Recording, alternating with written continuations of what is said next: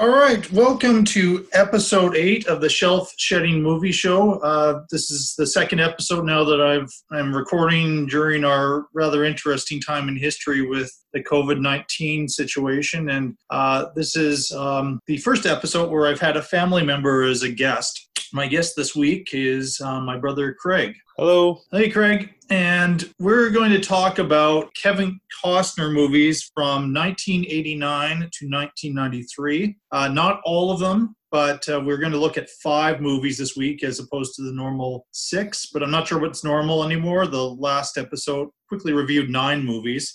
This should be back to a semi-normal format. We are trying to record this on Zoom and seeing how that turns out. And so this will be a little bit of an experiment, and hopefully it's a successful experiment and we don't have to re-record the episode. Craig, we were talking about a bunch of different ideas for this show, and you landed on the idea of movies about Kevin Costner. So why did you choose this as a theme? Well, I guess we started a while ago talking about doing kind of a 90s family movie episode, a little bit of nostalgia. And in the end, through social distancing, we had to choose some movies that you had in your house and I had access to in my house. And so 4 out of the 5 movies I already owned and had access to, and just one that I had to purchase. And so Kevin Costner was kind of the best theme that we could find that both of us had collections in, but it also does kind of fit with that 80s, 90s theme and some of those classic nostalgia films.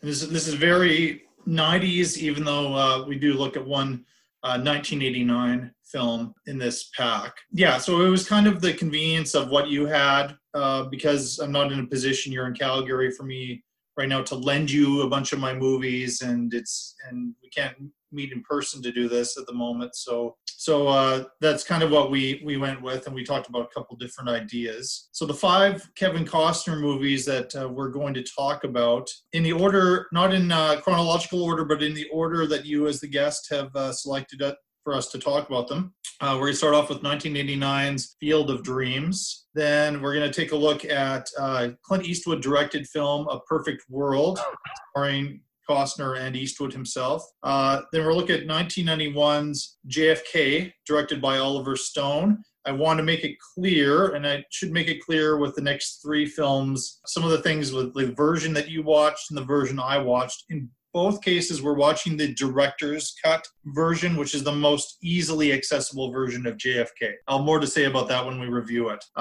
Then Dances with Wolves. And the last one, years ago, I had a Blu-ray copy of the director's cut of Robin Hood, Prince of Thieves, but I wanted the theatrical cut. And so we traded a DVD for a Blu-ray. So I have the DVD of the theatrical cut of Robin Hood, Prince of Thieves. And I think the one you were watching was the Blu-ray director's cut of Robin Hood, Prince of Thieves. All right, so we'll have different versions, but it's the same story, and there just may be a couple things that, as we're talking about it, that may impact what we do. As always, what we're going to be doing is talking about these movies at the end of the episode. Craig's going to have 50 points, and he's going to award 50 points among the 5 films. I will award my 50, and whichever movie has the lowest score is the one that has to leave my movie collection. I have just created something totally illogical. That's what I like about it.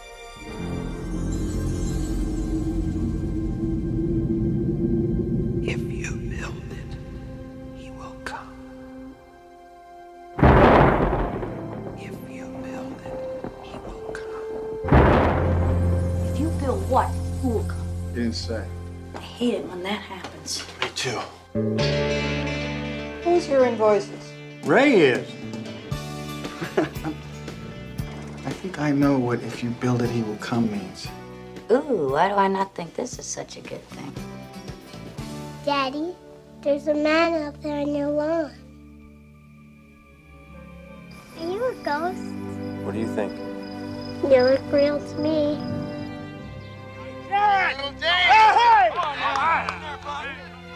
Hi! You couldn't see it. This is really interesting. You believed in the magic. It happened. Isn't that enough? Annie, it's more than that. I feel it as strongly as I've ever felt anything in my life. There's a reason. Go the distance. Did you hear the voice too? Did you hear it? Go the distance. Yes. Our Grave is dead. He died in 1972. Are you Moonlight Graham? No one's called me Moonlight Graham in 50 years. Unbelievable. It's more than that. It's perfect. You build a baseball field in the middle of nowhere, and you sit here and you stare at nothing. This field, this game, it's a part of our past, Ray. It reminds us of all that once was good. Hey, is this heaven? No. It's Iowa. All right, so Kevin Costner was actually in 3 Best Picture nominated films 3 years in a row. The start of this streak was in 1989 for Field of Dreams. Field of Dreams is about an Iowa corn farmer who's played by Costner named Ray Kinsella, and he begins to hear voices and he interprets them as a command to build a baseball diamond in his farm field. He does this, and the 1919 Chicago White Sox appear on his baseball field. Again, this is a good movie as far as my nerddom, as far as baseball and movies put together, because I'm an enormous baseball fan. And the 1919 Chicago White Sox were part of a controversy where several players decided to throw a World Series to get some more money in their pockets, and it became a real black mark on that organization. And there's a lot of focus on a real baseball player named Shoeless Joe Jackson, who in this film is played by Ray Liotta. And Shoeless Joe Jackson apparently took the money, but he didn't throw the World Series. There was no evidence of that. So I'm just going to throw it over to you. What do you think now, all these years later, looking at Field of Dreams? This for me was one of the big nostalgia films, and it's really interesting. There's the side of it that's just personal nostalgia of this is a childhood movie that our family watched and enjoyed, and I haven't watched it in a really long time. I actually was watching on VHS, which is what made it just even more throwback. I put it in my VHS player and had all of the static, and watching the sunrise and sunset scenes and just seeing how the colors blurred. It was like stepping right back into the 90s. So it's very retro. I forgot about rewinding and all these things. Was wondering why it was playing from the middle. But when the other side of the nostalgia is that's what this entire movie is about. Besides what I'll interpret as the core theme, but it's a nostalgia for an era that's kind of lost at that point, and baseball as being the pastime of America, and just kind of this going back to a simpler life in a simpler time. And it's kind of sad because baseball season isn't running now, and we were not that far off from opening day, so a very apropos movie for us to be watching right now. Well, and besides that, what's going on in the baseball world right now is a kind of a connection that I wrote down of here's this team that was paid off to throw the World Series, and so they were all kicked out of baseball. And you and I, as me becoming a ever-growing baseball fan in the last couple of years, have kind of had the conversation of what should happen to the Houston Astros right now. And our world has changed a bit in how we deal with people who cheat. So they were cheating to win as opposed to cheating to lose. Yeah. So for me, I mean, we get down to it, and what this story is really about, maybe a bit of a spoiler alert, sorry, is... yeah, that's the thing I failed to do. So in the introduction, I and sometimes I forget to do this and I edit it in later, is we do have spoilers for these movies because we want to talk about them in a certain amount of detail.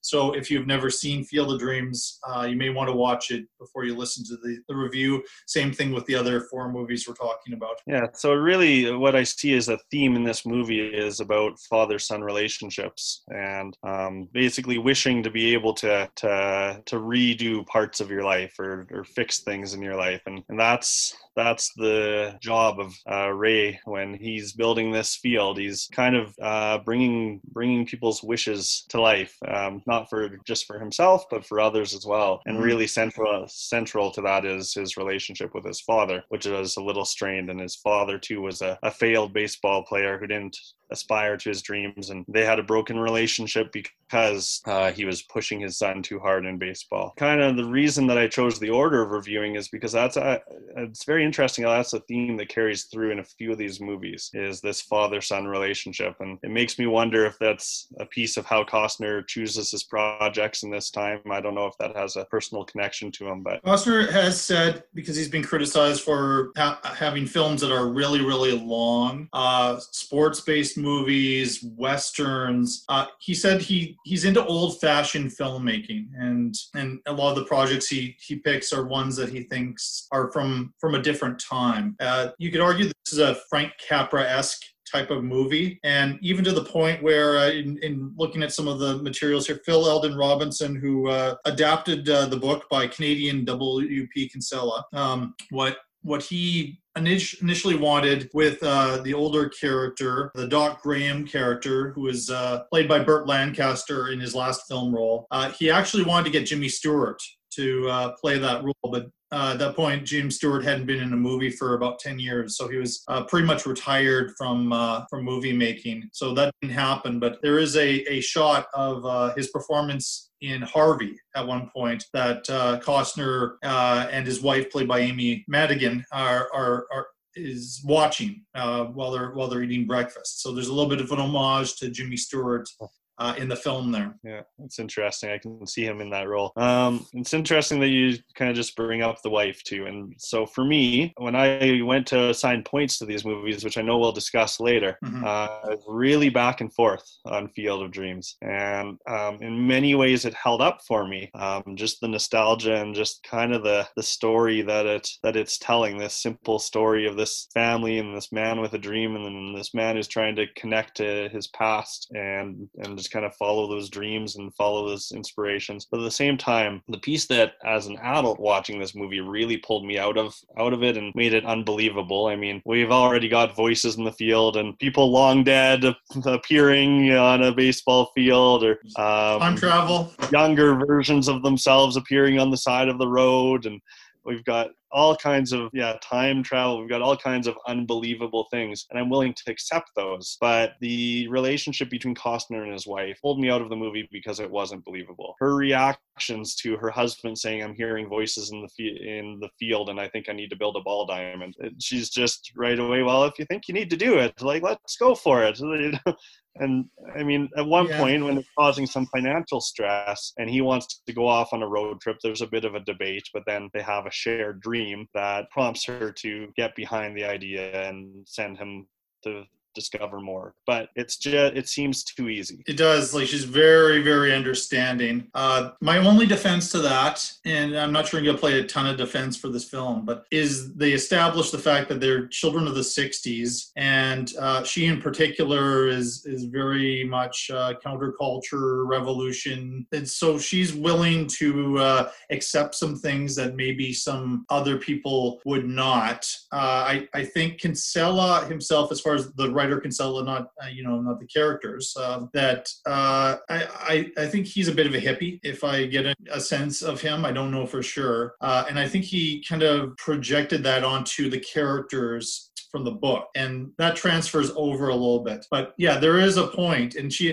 there's a scene where she says, I've gone along with this. I've been a bit of a sport, but now it's getting to be a little bit too much. But I tend to agree. What other thoughts did you have about it? I mean, other than that, it's just, I don't think that I have much other than that. I mean, I took so many plot notes on all of them, but I just kind of summed everything up down to a few key points. And that's it. Like, for me, the biggest flaw in the movie was that interaction and that relationship. When talking about it with my wife, Sandy, she felt like there wasn't any real conflict, and we do have the foreclosure on the farm, and the brother-in-law was constantly putting pressure on them to sell it to him and get rid of this ball diamond. But for her, she felt that was so easily resolved. And I remember feeling that conflict a lot more when I watched it as a child. That felt more intense to me, and it didn't feel as intense as an adult, which is interesting because foreclosure is a bit of a adult concept. for pressure, but I don't know. It didn't bother me in the same way. So Timothy Busfield plays the brother-in-law, and I think he's a really soft antagonist. W.P. Kinsella was asked to review the film version of his book, and he said he would have given it 4 out of 5 stars, and the star he would have held back, there were 2 things he had an issue with. One was the fact that that character wasn't enough of a villain, and he felt in the source material that the character that he created should have been a little bit nastier. The other one was that he didn't believe that Gabby Huffman, who is plays the daughter, she's gone on to a career as an adult. She was in the TV show Transparent, but as a little girl, she didn't look like she could be the child of Kevin Costner and Amy Madigan at all. So those are the 2 qualms he had with the film. I had a few others. You know, we have this this notion that James Earl Jones plays this writer who was very big in the 60s and then became a recluse. As I understand it, that's based on J.D. Salinger, who wrote Catcher in the Rye. I didn't buy that Costner could walk into this guy's place.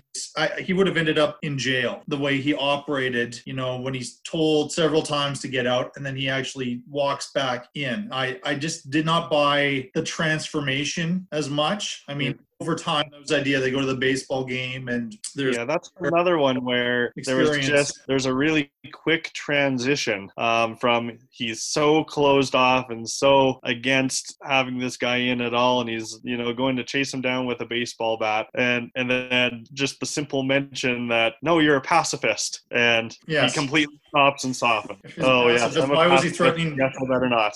Why was he threatening him with a baseball bat if he's a pacifist? I don't know. But... Yeah, so it was... Yeah, that's right. I'm a pacifist. I forgot. That was a very simple, very quick resolution as well.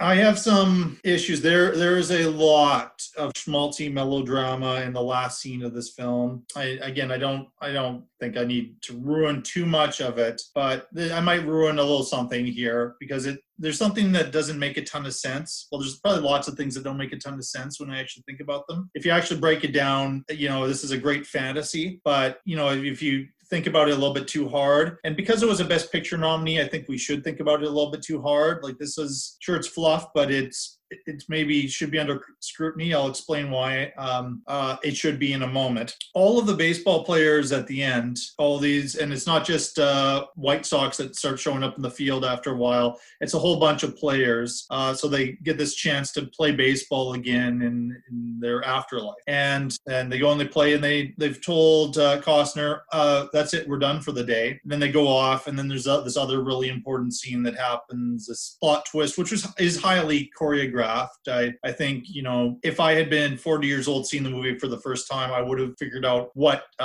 if you build it, he will come, the he actually means. It's not Shoeless Joe Jackson or this writer from the 60s or any of that stuff. But they've gone for the day. And our last shot of the film is of a massive lineup of people coming to see a baseball field and pay money to get them out of this debt. And if they're going to be watching a baseball game, they're going to be sitting around for hours and hours and hours waiting for tomorrow's baseball game to happen. Again, maybe that's me being a little bit overly critical here. And yeah, our villain has a pretty quick turnaround there too. And in our climax, we have a little bit of a false scare involving a character who might die, which felt really kind of over the top. There's a lot of stuff. It is a talented cast, though. I like Ray Liotta playing against type. I just very briefly talked about him as far as the recently nominated Marriage Story, and it was nice to see him in something which wasn't a gangster role or that kind of thing. This was a year before Goodfellas came out, and I think Goodfellas really typecast Ray Liotta. But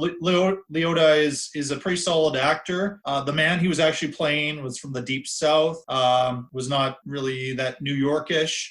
They had to make some adaptations. I guess Shoeless Joe Jackson was a left-handed hitter, and Liotta is right-handed, but he had to go through a lot of baseball training to be able to play. He does a nice job. His scenes are good. He has this kind of ghostly presence throughout. James Earl Jones has very much a for your consideration speech. I know Major League Baseball has loved this one. It's this big thing about the love of baseball towards the end. It feels a little bit ham-handed, but James Earl Jones delivers a monologue like no other, and you can tell from his theatrical training. So I like the cast. I don't think it is quite the movie that I thought it was when I was younger. So it sounds like you are feeling kind of the same way. Yeah, it doesn't quite live up to my memory of it, but it held itself together fairly well. I have a much higher tolerance for melodrama than you do, and but we'll in these reviews we'll get to the point where it got to be too much. I'll tell you when I when I saw it going overboard. So fair enough. Yeah,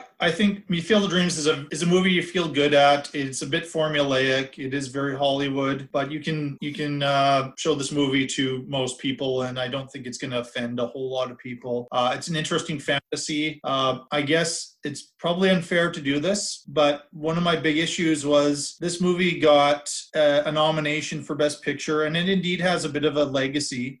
People still remember it very well, which is a good thing, but it got a nomination for Best Picture, and Spike Lee's film Do the Right Thing, a very, very important film in the history of cinema, was snubbed and did not have a Best Picture nomination, and really only got about one Academy Award nomination. So this was a safer choice for the Academy, because Do the Right Thing was about very edgy stuff with race relations in the late 1980s, all throughout America, in specific neighborhood in Brooklyn. And if you look at the two movies now, it'd be hard for anybody, I think, to say that Field of Dreams is a better movie than Do the Right Thing. Yeah, I don't see Field of Dreams being a movie that in the modern Academy would be able to get a Best Picture nomination. It's a movie that appeals to a wide audience. It's a movie that you can, like you said, sit down with anybody and watch. Great family movie, but it's not Academy Award winning material, I don't think. Yeah, it's sentimental, and it's an older demographic of Hollywood that would have loved this film. Me and you got a lot in common, Philip. Both of us is handsome devils. We both like RC Cola, and neither one of us got old man worth a damn. 8-year-old Philip Perry has just been taken hostage. Are you gonna shoot me? Oh, yeah. By the most dangerous man in West Texas. Put the gun down, old-timer. You couldn't hit me anyway. Probably shoot the boy. Get in the car, Philip. This could be his lucky day. That's my car! Complicating law enforcement attempts to apprehend him, Haynes is believed to have an 8-year-old boy with him as hostage. This is not a penal escape situation. This happens to be a manhunt. You know, Philip, you have an American right to eat cotton candy, ride roller coasters.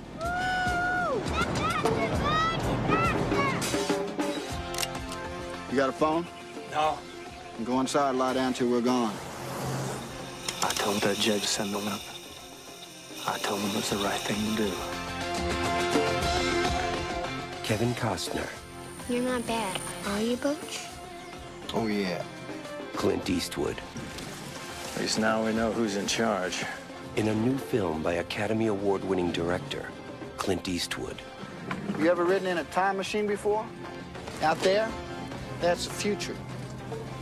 And back there, well, that's the past. This is the present, Philip. Enjoy it while it lasts.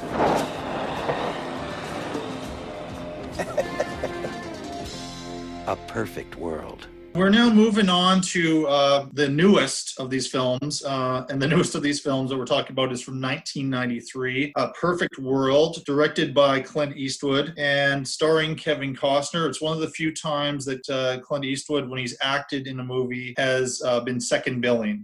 He's often top billing, but in this case, Kevin Costner got the lead role. So it's about a kidnapped boy, Philip Perry, played by T.J. Lauer, who strikes up a friendship with his captor, Butch Haynes, Kevin Costner, who's an escaped convict on the run while the search is headed up by an honorable Texas Ranger, Red Garrett, played by Clint Eastwood.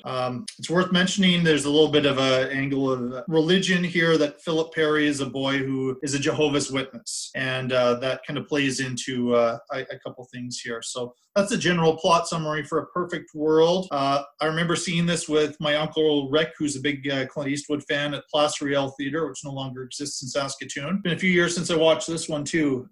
what do you think right now of A Perfect World? Perfect World is a movie that I actually saw when I was a little bit older. You showed it to me originally, and I really liked it. And it's a movie I've watched a lot. And I don't know what it is about this movie that kind of draws me back quite a bit. But it was interesting kind of watching it with a more critical eye and just viewing it through a slightly different lens. This one I chose second because very much so, this movie follows that same theme of being about father-son relationships and being about making wishes come true. It's you boil it down, I think there's some big similarities between Field of Dreams and A Perfect World. In both cases, Costner is on a journey to restore a relationship and meet up with his father, where things have been broken in the past. Just a character that I really just enjoyed getting to know through the film. You start with this image of a man in prison and breaking out, and the company that he keeps, the person he's escaping with, being among kind of the most vile of prisoners, basically just wants to do harm for harm's sake. And as we get to know Costner's character, we see that there's a lot more depth and a lot more kindness to him, but there's also this brokenness, and it gets revealed throughout the movie where this brokenness comes from. One of the other things that I found quite interesting, and I think given the time was probably pretty important topic, was just the issues of feminism. And looking at the time frame of the movie takes place around the same time that when we get into our next movie, JFK was president. Feminism is just this issue that we see through the character Sally Gerber, that's played by Laura Dern. Red, the Texas Ranger played by Clint Eastwood, is not interested in having a woman's help. She's a criminologist that the governor has sent along to try and recover these prisoners and help with the psychological side of where they might be going. And Red just wants to use old school manhunt tactics to shut down the roads and find them. And it's interesting watching their battle throughout the movie, and then eventually how Clint Eastwood softens towards her in the end. We have seen this a lot with Clint Eastwood's roles, where he's set in sort of this old world way of thinking, and then he comes around to appreciating the character. It's explored in quite a bit more depth than $1 Million Baby. This a little bit in a movie a few episodes ago I reviewed, Gran Torino, where he's very racist, and then he comes around to appreciating his neighbor, and a little bit, in some cases I find it a little bit convenient or ham-handed when this kind of thing happens. I think it works well here. The points you're making are very valid about the parallels. I wasn't really thinking about the parallels. A little bit of the father-son dynamic. I saw more parallels, actually. We're going to be talking about JFK, as you mentioned, right after this. The obsessive nature of Costner's character in Field of Dreams, connected to the Jim Garrison character he plays in JFK, character, real person. He played JFK as more similar characters, but you're very much right in that way. I would suggest that A Perfect World does operate on Mother Earth a little bit more than Field of Dreams does. Absolutely. Yeah. The other major theme to me, besides the father-son business, that's quite important, is the effects of child abuse. I think, this is a very, very likable film, and Costner, no matter what, at this particular time, Costner would play heroes, and you would come around to liking Costner's character. But we can't really forget that he was in jail and he was a criminal. And again, it's a little bit spoiler territory. In the third act, the movie gets quite a bit darker. And I'm glad it gets quite a bit darker, because there's an incredibly disturbing scene. What Eastwood's doing, and John Lee Hancock, who also wrote the screenplay, is doing with this, is I think what he's trying to show is, with anti-heroes, they're still the anti. There's still the villain in them. Yet there are reasons why they are criminals and why they are acting the way that they do. And it's a really interesting thing. I did some more reading and upon this. There were some connections that I'm embarrassed to say, after watching this movie several times, that I had not made. But again, this goes deep into spoiler territory. So again, I do recommend you watch A Perfect World before you listen to this review. Okay. At 8 years old, Kevin Costner's character ended up in a situation where he shot his father. The boy that he has kidnapped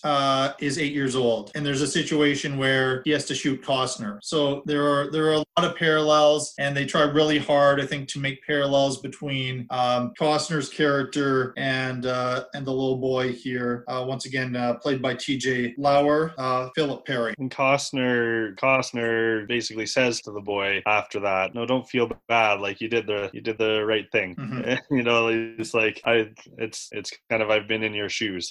You know, I mean, he still redeems himself in many ways. We're still walking away liking Costner. We don't want some things to happen that end up happening. No matter how many times I watch this, I feel the same way. I think a couple criticisms here from me, and see if you agree with these. And I have noticed this a bit with Eastwood's films.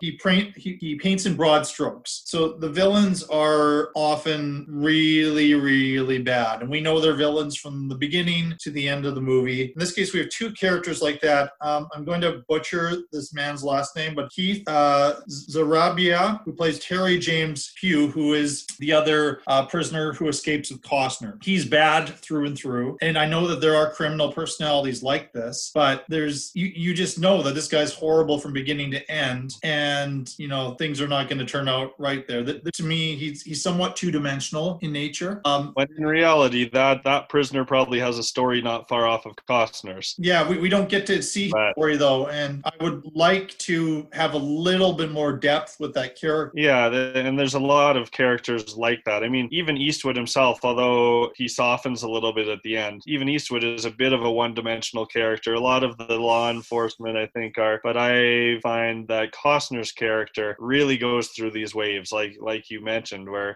they're driving along and Philip is scared of him and he doesn't really know what's going to happen. And then at some point he says, "Are you going to shoot me?" And Costner goes, "No, I'm not going to shoot you. We're friends." And then he gives him the job of being the navigator, and suddenly Philip, develops this trust. He sees that he's safe now that the other guy's out of the picture. And then, as you talked about in the third act, there's a moment where Philip sees him again through all new eyes, and he's terrified of him again. Yeah, it's interesting. It'd be very traumatic. This whole thing is quite traumatic. The other character I want to mention that I think is a bit two-dimensional, and I'm going to take a little bit of exception about what you said about Clint Eastwood and his character in a moment here, but is Bradley Whitford, who's a very good actor. He was on The West Wing.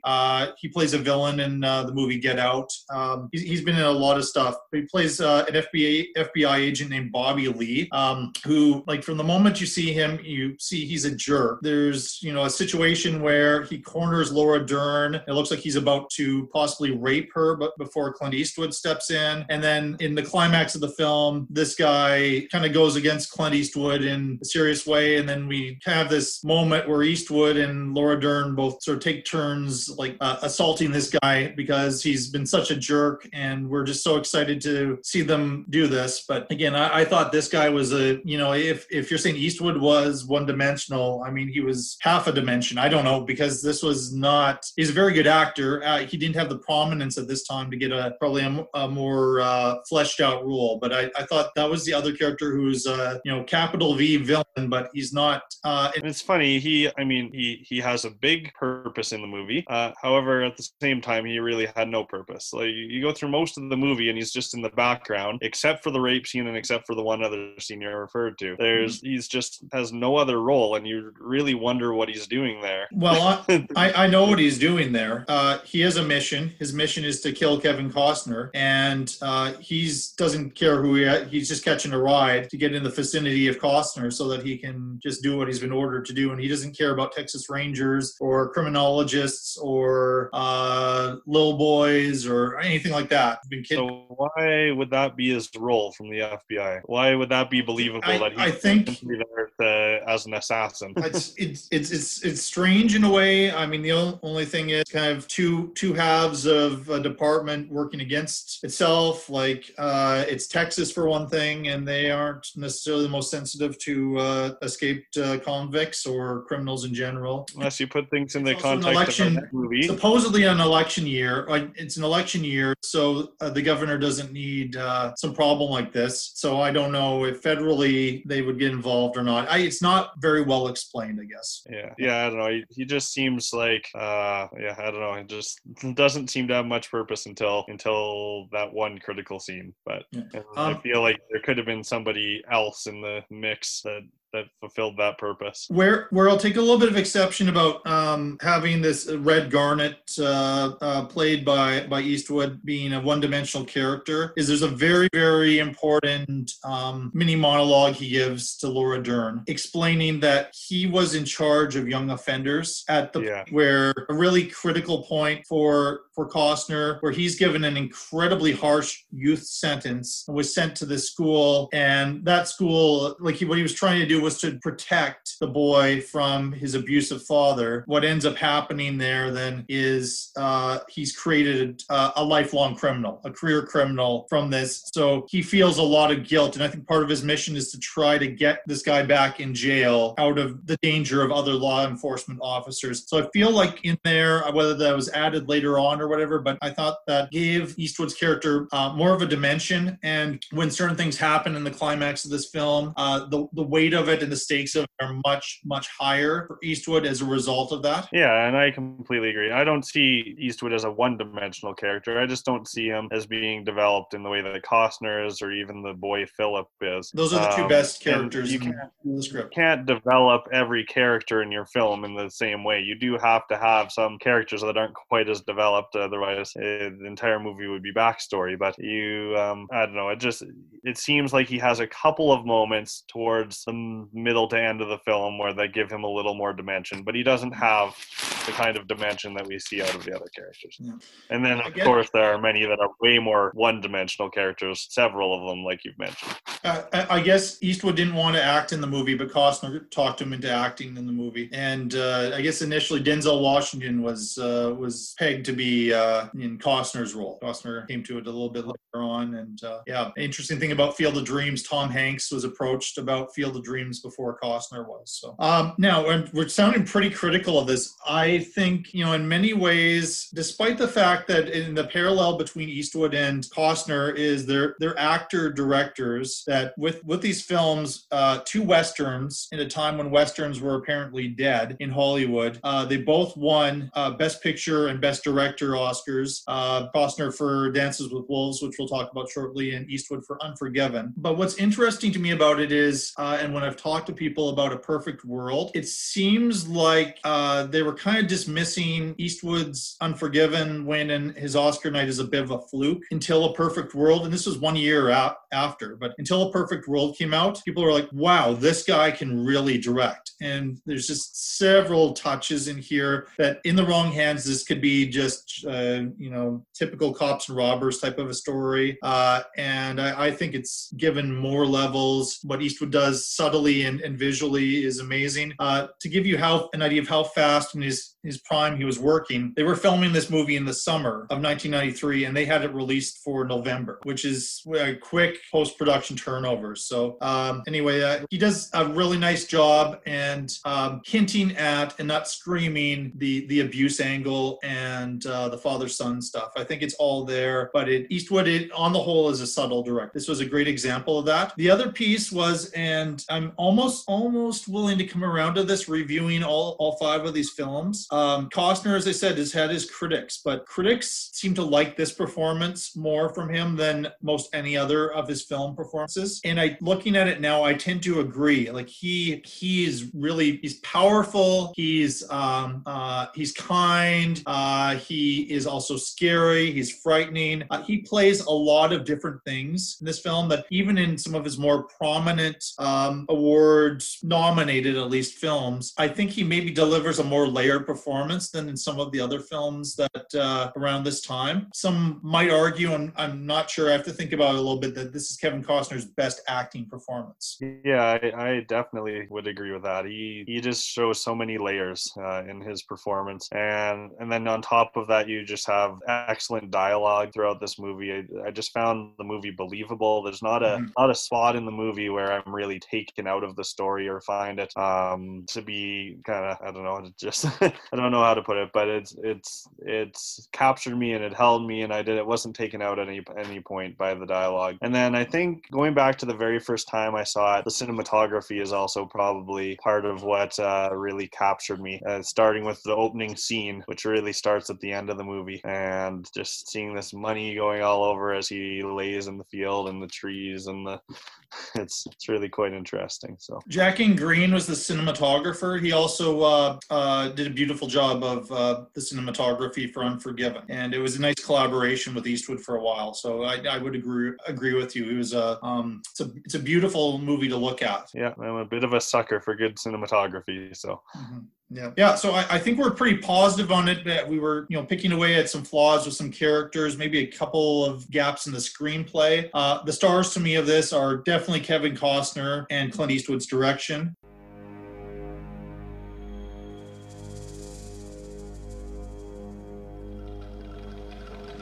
If I answer that question you keep asking, if I give you the name of the big enchilada, then it's Bon Voyage Dino. I mean like permanent. I mean like a bullet in my head, you dig? Does that help you see my problem a little better? Out of the corner of my eye, I saw a flash of light in the bushes, and then shots rang out. No cloak and dagger stuff, They called it Operation Mongoose. It's gonna be okay, Dave. You just talk to us on the record and we'll protect you. I guarantee it. You're so naive. You found this in your office. We think the conference room is also bugged, maybe the phones. I'm not cooperating here. Listen, there's a death warrant for me. Are the same people gonna kill us, Pop? Nobody's gonna kill us. Y'all gotta get into your minds how the hell the spooks think. Now, they're not ordinary crooks. Think the unthinkable. Question everything. Now, we're through the looking glass here, people. White is black, and black is white. You don't believe me? All this time, you never believed me. I just want to raise our children and live a normal life. I want my life back. Look, this thing's bigger than all of us. Now, how many courts is it going to take for you lawyers to figure out what you want? People got to know. People got to know why he was killed. Do you know what you done to me? I'm a dead man! Well, if they can kill the president, they can certainly get me. You're a mouse fighting a gorilla. You're close. You're closer than you think. There's going to be an attempt to kill you somewhere between here and New Orleans. I say let justice be done over heaven's fall. Those who know me know that my favorite movie of all time is JFK. When I was 12 years old, it was around Christmas time. The family was going to go see Beauty and the Beast in the theater. I didn't want to see Beauty and the Beast because I was at a difficult age, and I didn't want to see a Disney movie. So my lovely departed Irish grandmother went with me to see the 3-hour plus movie JFK, directed by Oliver Stone. About a good Irish boy. And yeah, it's about the only Irish president ever. And it changed my world in the sense that I think before that I watched movies for entertainment and for entertainment only. And this movie raised issues that I was at the right point in my life to recognize, oh, there are serious things that have gone on in the world. And it opened my eyes to the possibilities that what I've been told or what I know may or may not necessarily be true. All right. Now, here is my caveat with, as I mentioned before, we are reviewing JFK, the director's cut. Okay, so I'll talk about that in a moment. The plot synopsis is Kevin Costner plays Jim Garrison, who was a New Orleans district attorney for many years. He later became a judge. Discovers that there's more to the Kennedy assassination than the official story, and he believes it was a conspiracy to kill John Kennedy, and it wasn't a lone gunman, Lee Harvey Oswald. So that's the general idea. The director's cut, which since about 6 months after its VHS release, there was the director's cut version, and Stone kind of made it impossible to get a hold of the theatrical cut. I happen to have, and I still have it somewhere, given to me for Christmas, a VHS copy of the original cut, and that was the only one I had for years, and in recent years I found a digital copy of this on iTunes, which is the original theatrical cut. Why am I mentioning all this? Because if JFK was the director's cut, it would not be my favorite movie of all time. It gives a little bit more information in some scenes and lays out some scenes in a different way, but There are some sequences in the director's cut which weren't in the theatrical cut, which you might have some criticisms of, I don't know, that are downright ridiculous, are badly directed, badly written, and badly acted. And kind of, to me, lessen the legacy of this wonderful experience that I've had with JFK. I maintain it's my favorite movie, but it's the theatrical cut, not the director's cut. That is my favorite version of JFK. That's my tangent. What do you think about the director's cut of JFK? So, like you said, anybody that knows you knows that JFK is your favorite movie. And so having it included in the mix was pretty nerve-wracking for me. Because Tell the truth. Your movie collection is very important to you, and knowing that there was any possibility that it might go away, I was really concerned. And thinking about this list of movies that we were going to look at, I've seen all of them, but not for a while. And JFK probably would have been my least favorite on there. However, I was pretty certain that you'd bump up the number of points in the end that you'll give it, and so it's probably okay. But but rewatching it as an adult, and as an adult who is a bit of a political nut and very interested in history and politics and all these things, it was a totally different experience watching through adult eyes. So, I mean, for one, there's the story, and there's pieces of American history that watching this, I know I need to go and learn more about, because I don't have a great understanding of American history, but some of the big broad strokes of JFK and the civil rights movement and all of that, obviously I have some history on. And this film is just such a great telling of a certain time in history. And like I said, it's the same time as A Perfect World. These two movies are set just right beside each other. They're set, I mean, a lot of JFK is in New Orleans, but really the assassination is in Dallas, and so it is set in Texas as well, and Perfect World set in Texas. And there's a reference right at the start of the movie when for Perfect World, when Red is going to steal the governor's trailer for the parade, they said, no, JFK is coming, and whatever, or Kennedy's coming, I think is what they said. I assumed they were talking about JFK. Yeah, and just a fun side note, if they were in fact intending to make that a reference to Kennedy's assassination, it doesn't quite work, because A Perfect World set in 1962, which is the year before Kennedy was assassinated. And because there was a governor's race happening in the fall, those races happened in 1962. 63, there wasn't a governor's race happening. So must have been referring to another visit by John Kennedy. Yeah, even perhaps an election stop or something. But then, I mean, beyond the story and how it fits my personal interests, when you look at it as a piece of filmmaking, and you are somebody who looks at films much more from the acting side, and obviously spending my entire life growing up with you, I've learned to look at films a little bit more critically on that side as well. But my background would be a little bit more on a technical side of film production. And when I watch this film, it's just Oliver Stone, it's masterpiece with how he edits together historical footage, his use of color and black and white, the editing style that just brings chaos to scenes where there needs to be chaos. It's just high paced and cutting back and forth, close-ups, and like just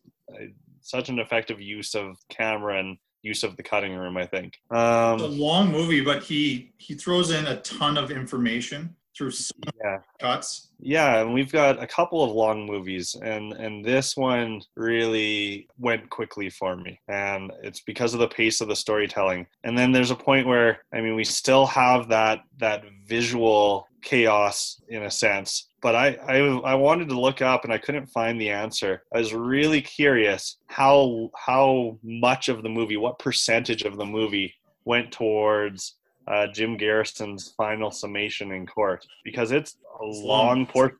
Yeah. It's very long, yet it held me. And I was very intrigued, as it was just a chronological step-by-step laying out of all of the information from his investigation. I did do some research which led me to find out that was not, in fact, his actual final summation. There were actually 3 summations done by different lawyers, Yes. and they're kind of put together there. But I was really, from the film side of things, really curious how long he spent on that one scene. And in a long film already, I don't know what the start to finish time was, but it seemed like a significant chunk. My guesstimate was it's about 45 minutes of screen time. Yeah, it's the third act of the film, basically. Yeah, and it just takes everything that's happened before and it just puts it all in order for you. It's like an excellent concluding paragraph in an essay. It just lays out the points again. I'm glad you mentioned essay, because this movie's been highly criticized for not being historically accurate, and that there's a lot of wild stuff in here. Which there's a kind of a stripper character who is apparently completely fictitious, and there were a bunch of theories thrown in there. I don't think Oliver Stone was making a history lesson or historically accurate film here. He was writing an essay suggesting possibilities as to how the Kennedy assassination maybe could not have been done by a single person. And there's just an extraordinary sequence as part of that summation where we see what Lee Harvey Oswald would have had to do to actually have been doing everything that the Warren Commission, who made those findings, claims that he did. Committing the assassination, going to his rooming house, shooting a police officer in Dallas, going to the movie theater, getting arrested, and everything that happens there. And it's sped up. It's a remarkable sequence, very well directed.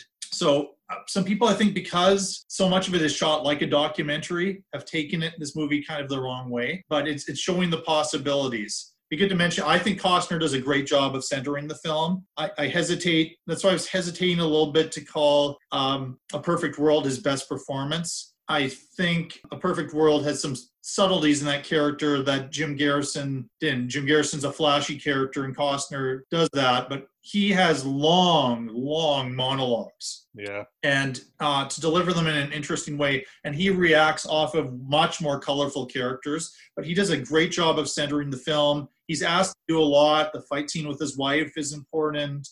So just on that note, as a comparison, I mean, that is one of the notes that I wrote down between a husband-wife relationship. When we look at Field of Dreams, where Costner's saying, I'm hearing voices in the field, well, build a baseball diamond then. And in this other one where Costner is the absentee father, and that becomes the source of conflict with his wife. His wife is not behind this because it's tearing their family apart.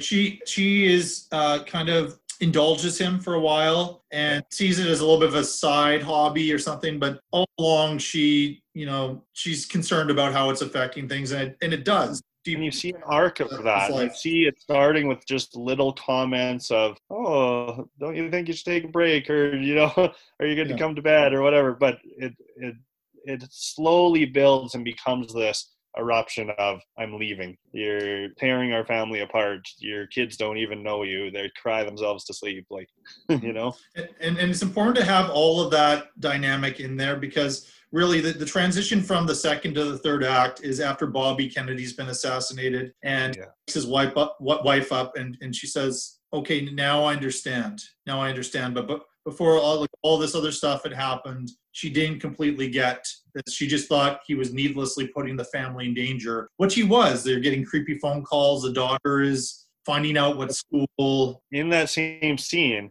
and it's so interesting that it's just kind of in the background and almost not even acknowledged. The lady, the house help, the hired help, who is an African-American woman, is watching the TV about the assassination of Martin Luther King. And the details seem so similar to the JFK details that have already been laid out in the movie. He's just seeing this parallel. So he's standing upstairs, fixated by this. She's fixated by this. Nobody's noticing the little girl on the phone until the mom eventually does. And he's in this moment of going, it's happened again and I haven't been able to stop it. And he's at a complete, breaking point where he feels something needs to be done. And his wife's at a complete breaking point because her daughter's in danger. Okay, I'm trying to figure out what order I should do things because we are singing its praises right now. Might be a good point for me to mention a couple criticisms I have of the director's cut, but then I do want to spend some time on this cast because it is Let's talk about the cast because the cast is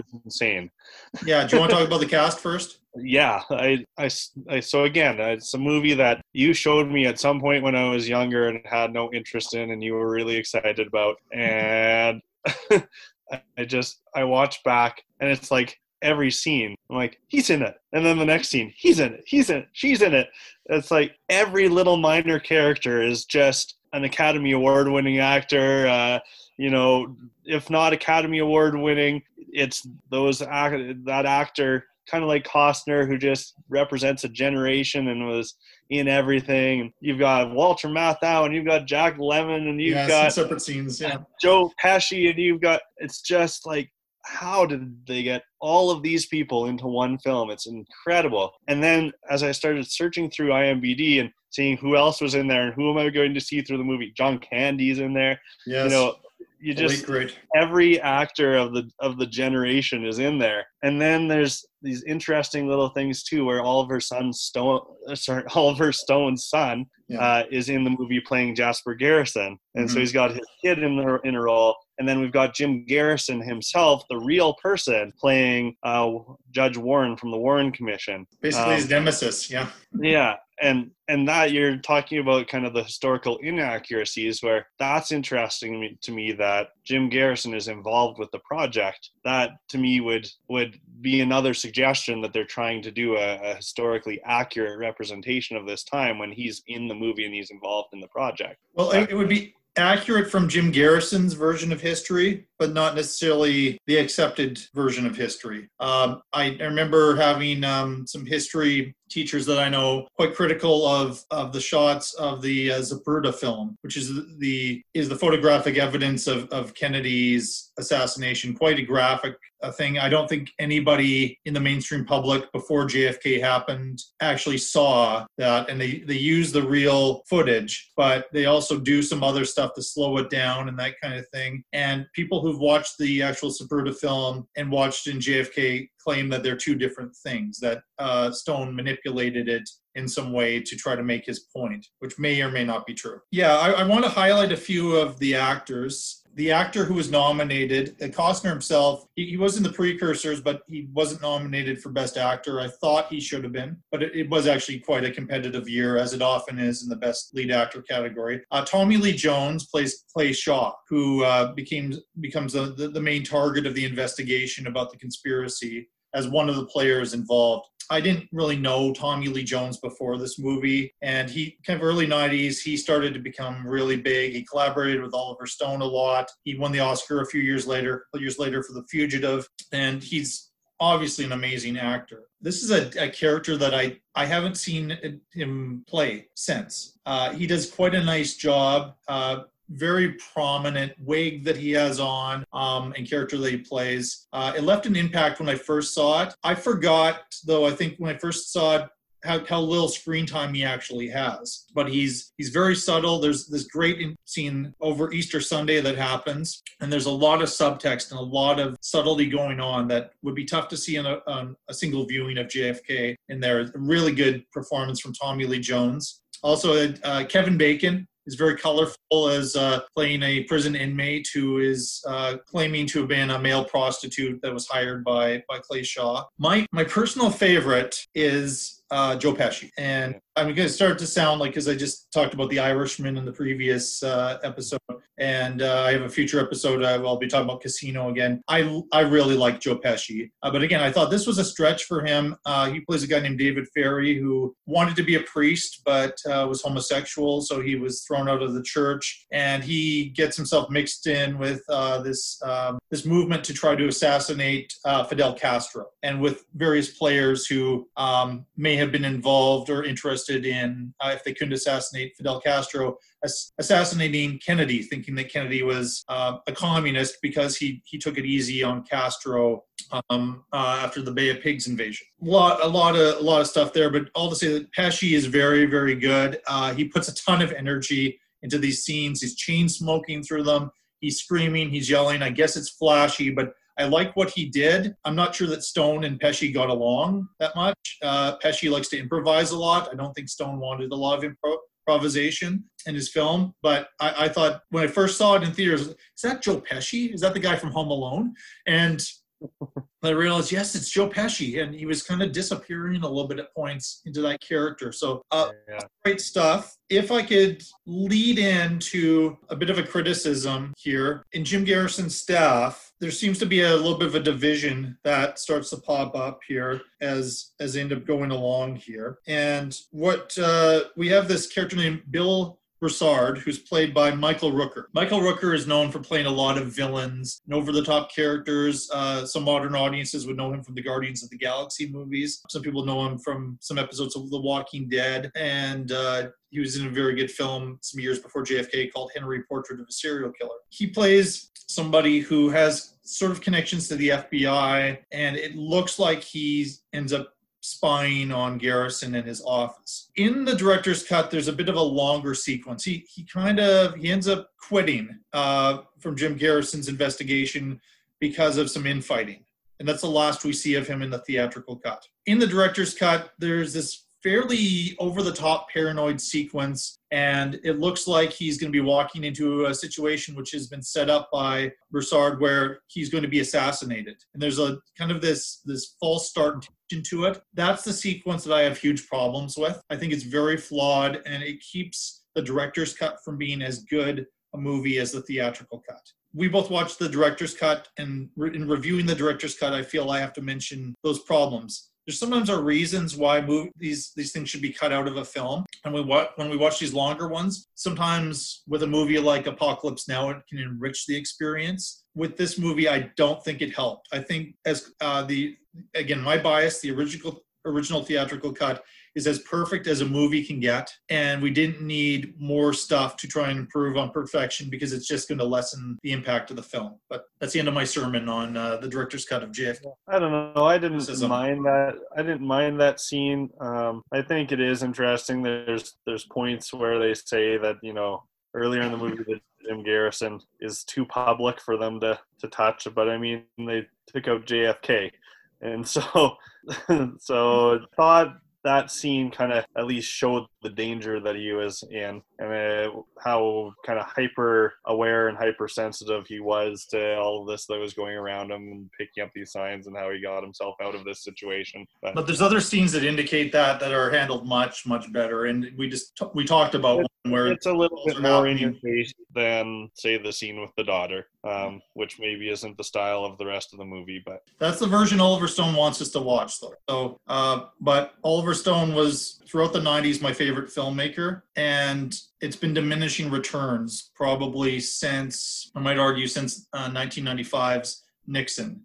He's made some interesting-ish movies, but it hasn't been quite the same for 25 years now. So is there anything else to talk about with you? It doesn't really tie in, but we're just kind of mentioning some commonalities among the movies, and it's interesting when you watch a lot of movies with some kind of connected theme, the different connections that you can make between them. But so obviously JFK is entirely about this corruption within the government and within law enforcement, and that the reason I chose to put this one after Perfect World is because that was also a piece, as you mentioned, with Clint Eastwood's character, that although he was trying to help this kid, he influenced a judge to get him sent off, and this idea of corruption within the criminal justice system kind of carries through between those two. Yeah, so overall, I mean, you know how I feel about JFK, but I wanted to bring in a couple of criticisms so I'm not gushing about it. Yeah, but I'm glad to hear that you got something a little bit more out of it at this age than when young age you were, probably single digit age when I forced you to watch this. I was very relieved because I was hoping that my review would not result in 0 points in it leaving collection. Well, I have a DVD of this. I have a Blu-ray of it, and I have a digital copy of the original theatrical cut. So I don't know, if it comes last, you might have to get rid of all. Perhaps. I don't know. That's not part of the rules because I want to talk about it in more than one show, I guess. So, yeah, I would say see JFK. I think for modern audiences, it is a long sit, and some people don't like political movies, and this is definitely a political movie, but it is kind of fun to see this non-stop all-star lineup of actors from 1991 show up in this epic film. I think it's Oliver Stone's finest movie. I think Sandy, my wife, who watched several of the movies with me, at least in part, thought that she had no interest in this one, but found herself quite drawn in by it. So that's good. I would say Oliver Stone might have, it was the year of Silence of the Lambs, so JFK, much to my 12-year-old chagrin, did not win. It won for editing and it won for cinematography, but did not win Best Director nor Best Picture. I didn't understand the politics of the Academy at the time. Oliver Stone had already won Best Director for Platoon and Born on the 4th of July. So for him to win 3 Best Director Oscars in a 5-year period probably was not going to happen, no matter how great the film was. My bias is that I think JFK is better than Platoon and Born on the 4th of July.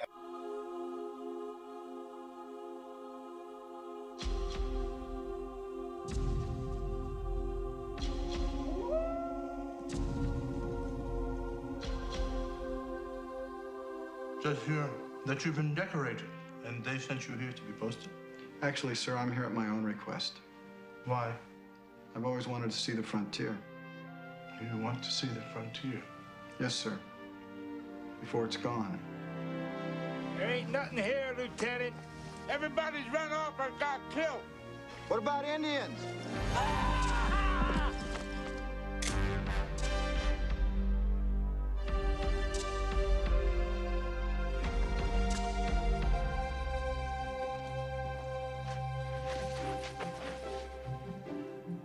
Buffalo.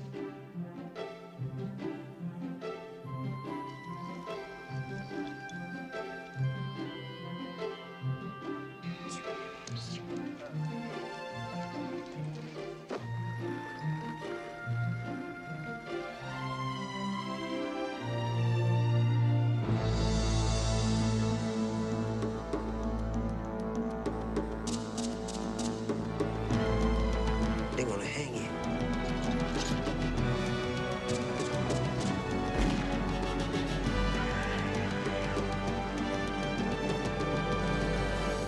I watched the 4-Hour Dances with Wolves, or not quite sure which version you watched, and maybe we'll figure that out. The plot is that Lieutenant John Dunbar, played by Kevin Costner, is assigned to a remote Western Civil War outpost on the prairies. Befriends wolves, he encounters Native Americans, and he starts to become a problem for the military. 2-line summary of a 4-hour Academy Award winning film. I would suggest that it made sense at the time. Believe it or not, all of or most of the older grades at Lakeview School, where I went, we all went to Place Royale Theater and watched Dances with Wolves in the theater. That's when I first saw it, and it must have been like the big release. It was the socially acceptable Academy Award winning film, but historically speaking, people are vexed by the fact that this movie won Best Director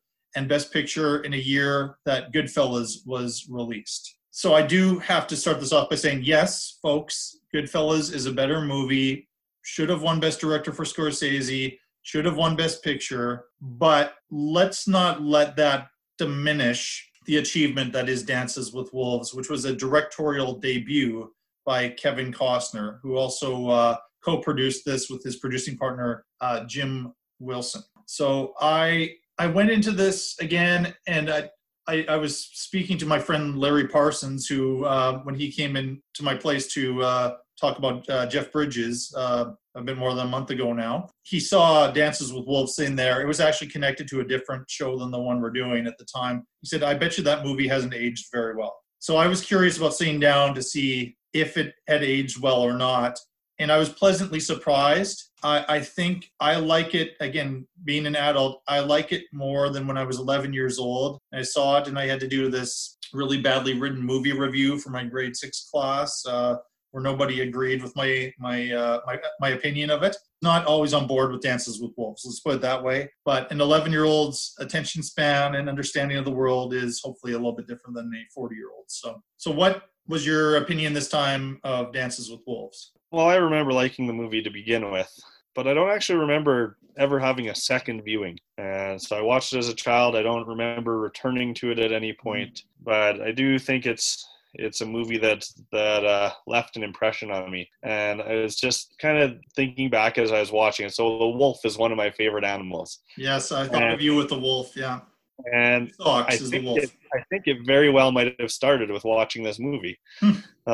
So it's interesting watching his relationship with Two Socks, the wolf, develop, and that little bit that leads into how he gets his name. It's another long movie like JFK, and I have a feeling like I watched the extended version.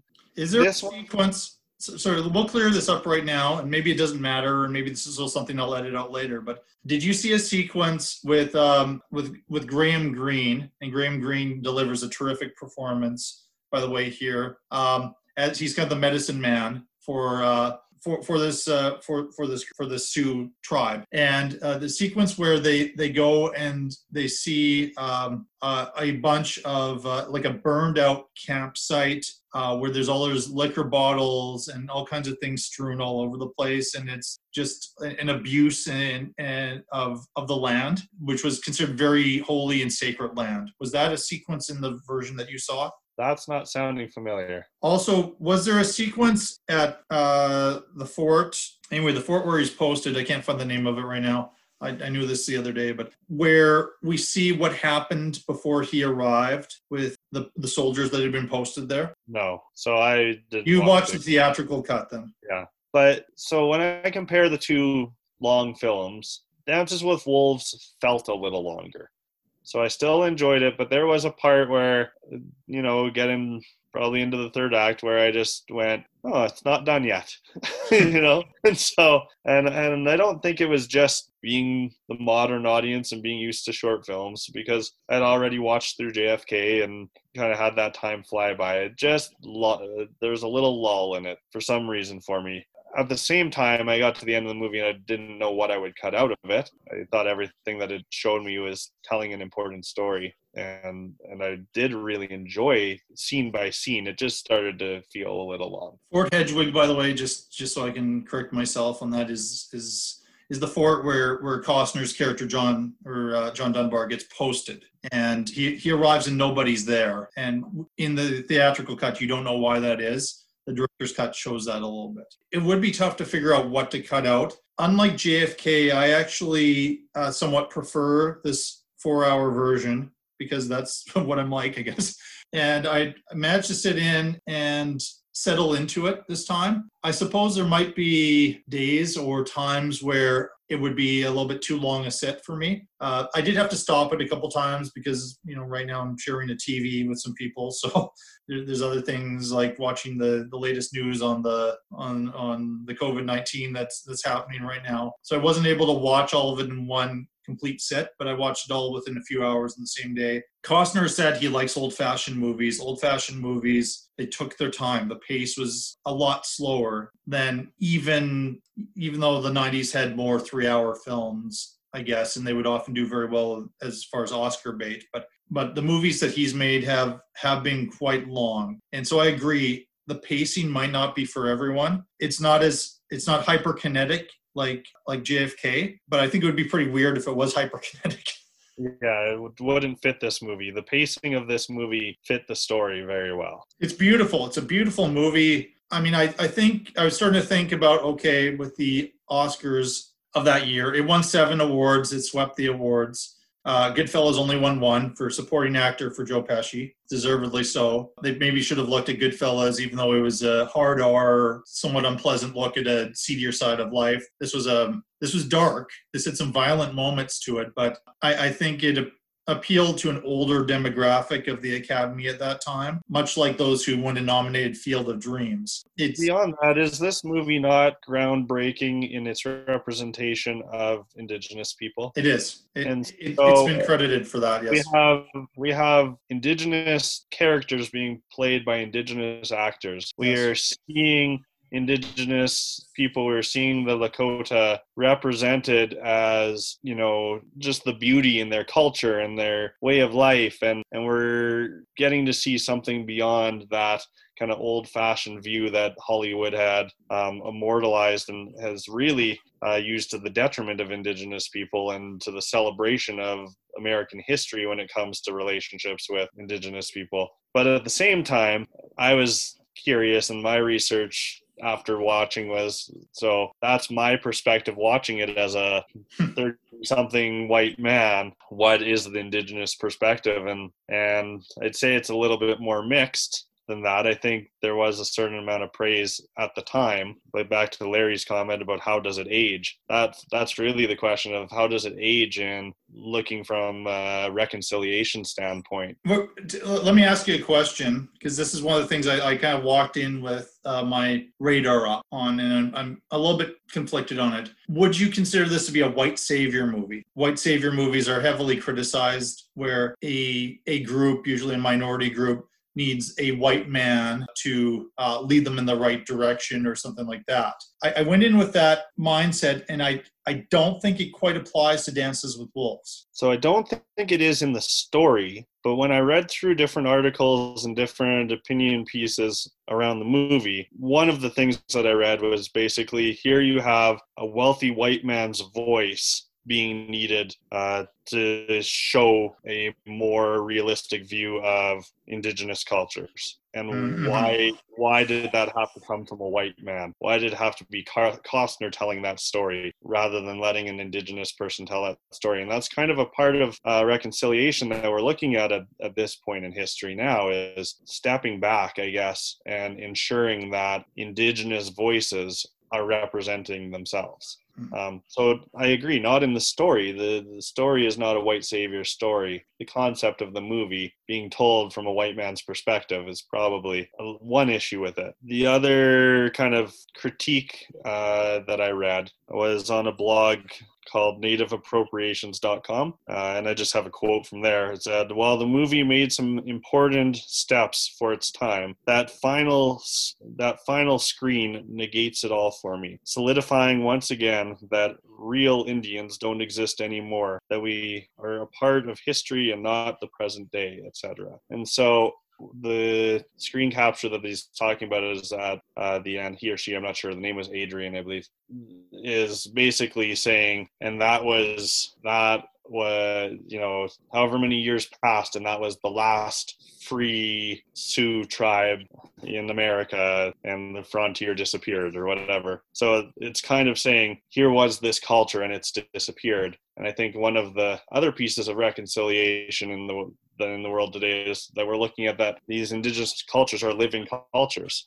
And when I read on in that article, it's saying, well, Kevin Costner, who taught you the language so you could make this film, so that you could speak? Where did those actors come from that you use? Like, it's a living culture. And for that particular individual, that final caption on the screen kind of negated some of the story that had been told. In fairness to Costner, the writer is a writer of a novel, Michael Blake, and Michael Blake, the novelist, wrote the screenplay. Costner, I suppose he had the power, he got it made.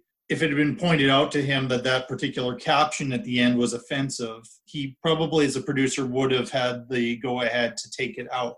But I mean, it's a fair point to make. So Costner, as the co-producer and director, I guess takes the responsibility. But this would have been in the screenwriting stage, and also going back to the source material. But yeah, I think, those points and those criticisms are fair. But as a film itself, before that, the Native Americans would have been the villains. We have and it was the Union soldiers, not the Confederate soldiers, and that's very important because they were the eventual victors and freed the world from slavery. But it is the Union soldiers that are the antagonists, that are the villains, that destroy the land, that skin the buffalo just to get that scene with the bison all skin sitting there is a haunting scene. You feel the tragedy of that, and it's really kind of see the steps were in their own way revolutionary, and so it was a movie in that way. I think some of these movies get judged based on right now. Another unpopular Best Picture winner is a movie called Crash, which is about race relations in Los Angeles.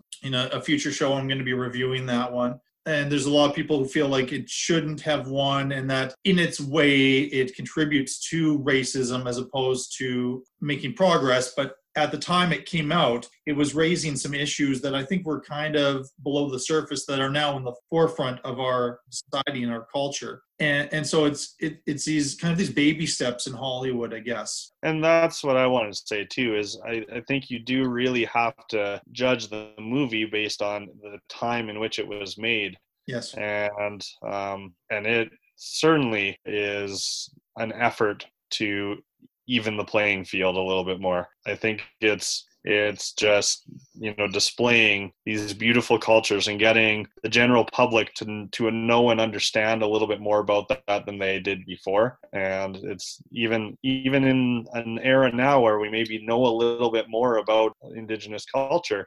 We're coming from a place, I think Saskatchewan, we sometimes understand that a little bit more than some other places. It still teaches you something in watching it. Now, as far as the film itself, I think it's a spectacular achievement. It looks good, as I mentioned. It did win 7 awards, and I would agree very much with it. The cinematography is breathtaking. Dean Semler was a director of photography. I haven't heard his name a whole lot.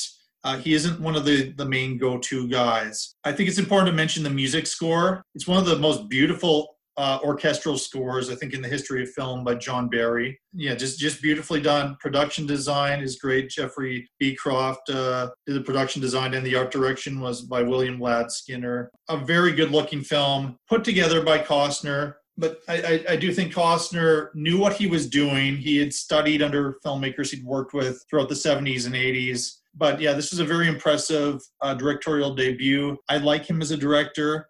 He gets heavily criticized as a director, though. And he's also been criticized as a producer actor for starting to take over as the director of some of the films, which we may refer to a couple of those. So some of his movies have not fared as well as Dances with Wolves. But I don't think we can take away from this achievement.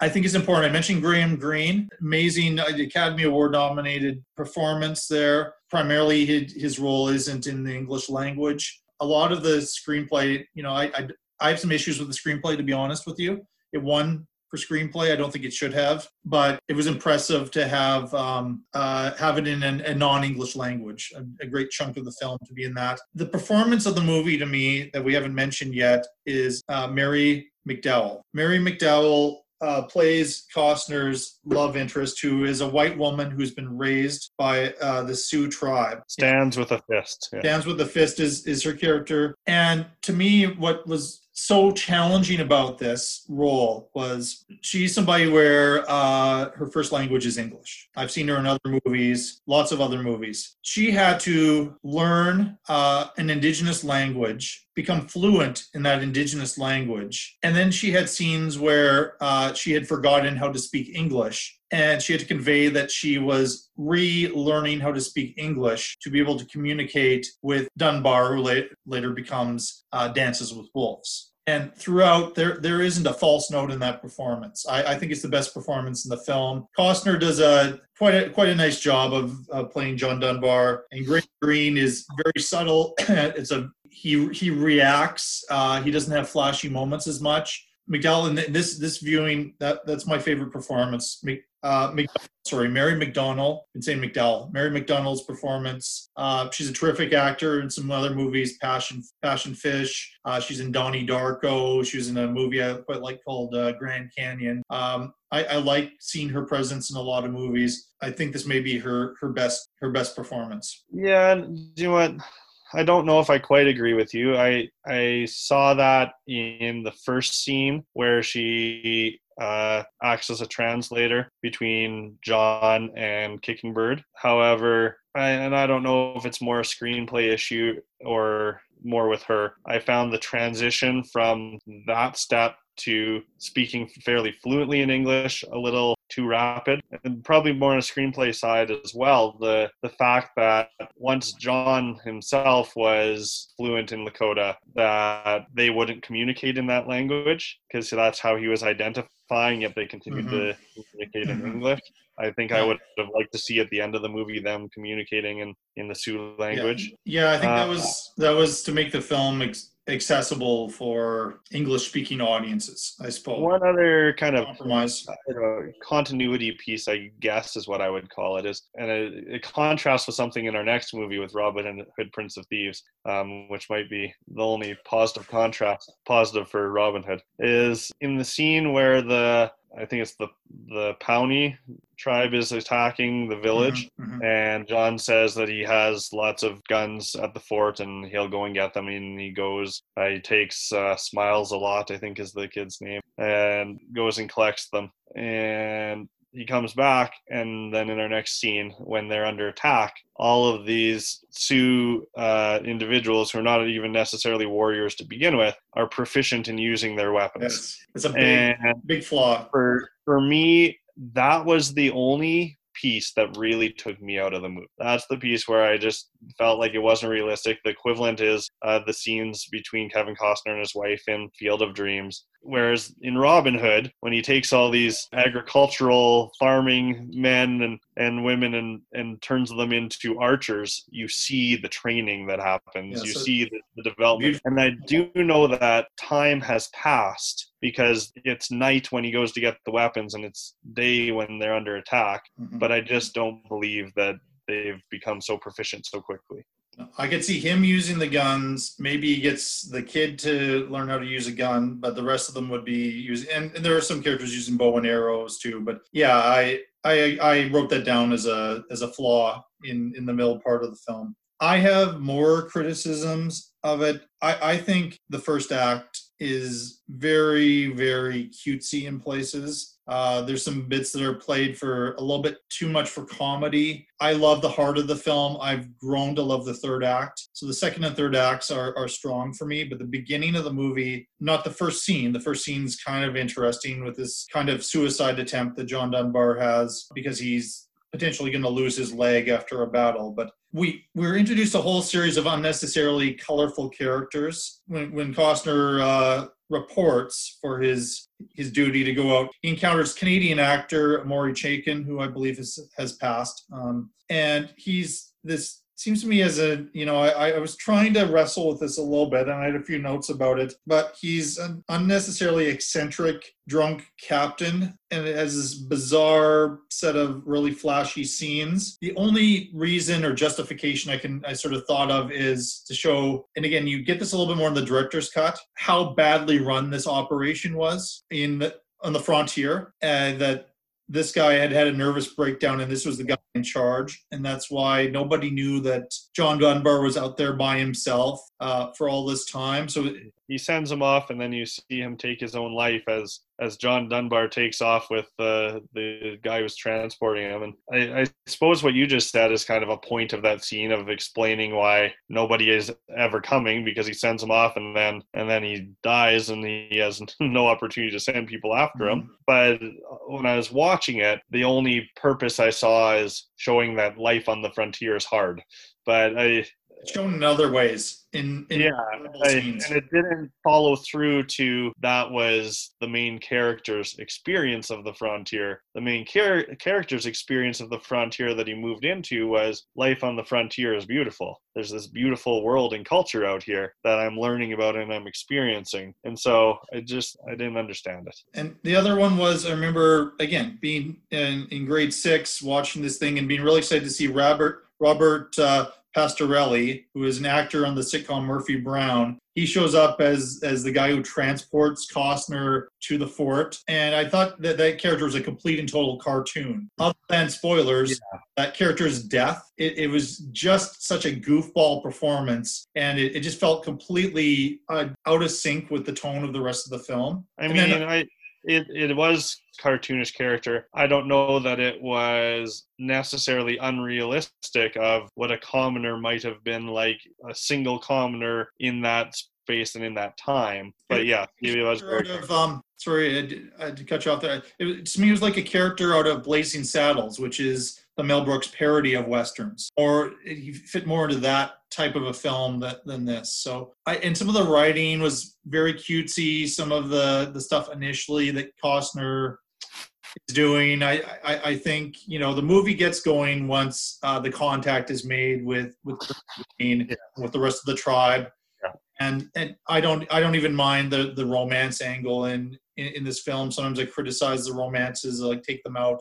It's a little convenient. It's a little convenient. Yeah, two white people and they talk about that. White girl that's been taken in and raised by this tribe, and she happens to be there, and the two white people happen to get together. And I mean, I do like that she was married before, and she's in pain, and there's protocols connected to that. Again, like maybe some people could say you could cut that out if you're looking for some way to cut out some material from the film, but it would cut out McDonald's performance, which was my...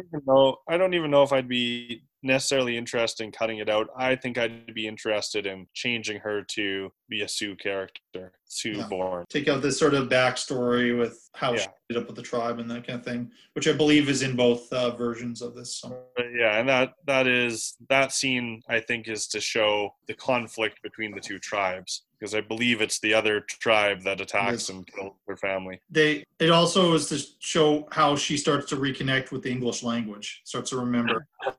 I think that's its purpose there. Yeah, we see some pretty brutal scenes, but it is the enemy tribe that does that. But there's a sequence where we see some brutality from the Sioux tribe as well, after they catch the people who had skinned the buffalo, get their revenge, and then they've cut them up. And that might be in the extended version. Maybe that's only in the director's cut. Maybe that's that part is another example of why the director's cut's good, because it shows just another side. Because they were warriors and there was brutality on all sides there. So I felt like the other tribe was represented a little bit more in the way that old Hollywood would represent indigenous cultures, rather than maybe, if you're going to extend something, extending a little bit the history of these tribes and why they are not getting along, and giving a little more dimension to the other tribe would probably do them justice. Well, I think, do you have anything else to say about Dances with Wolves? I'm happy to say that for me, it's a positive review, and probably even greater than just a passable positive review. I grown to reappreciate the movie.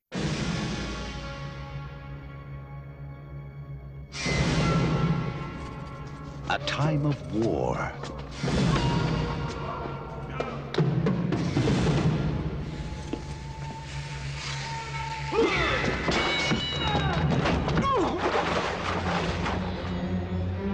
A time of homecoming.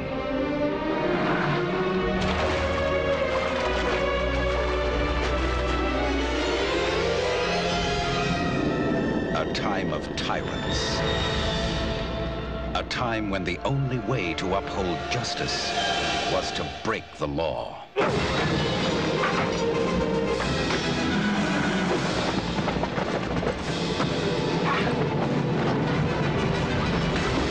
He gave the people the courage to fight. Final movie we're going to review is 1991's Robin Hood, Prince of Thieves. It came out in the summer of 91. JFK came out in Christmas of 1991, just after Dances with Wolves had been released in Christmas of 1990. So coming off of his big Oscar night, we have one of the popcorn films of that summer. This is where I grew to love Kevin Costner, was watching Robin Hood, Prince of Thieves. I watched this movie a lot growing up and watched it with my friends, and I was in love with the Bryan Adams song. This is another example of watching this movie shortly after I turned 12 years old versus watching it at 40 years old and having become a cynical movie critic in many ways. There have been many Robin Hood versions. We'll maybe talk about that in a moment, but if you don't know the story of Robin Hood, this is when Robin Hood and his Moorish companion, conveniently left out of the Disney version of Robin Hood, but they were all foxes or something in the Disney one.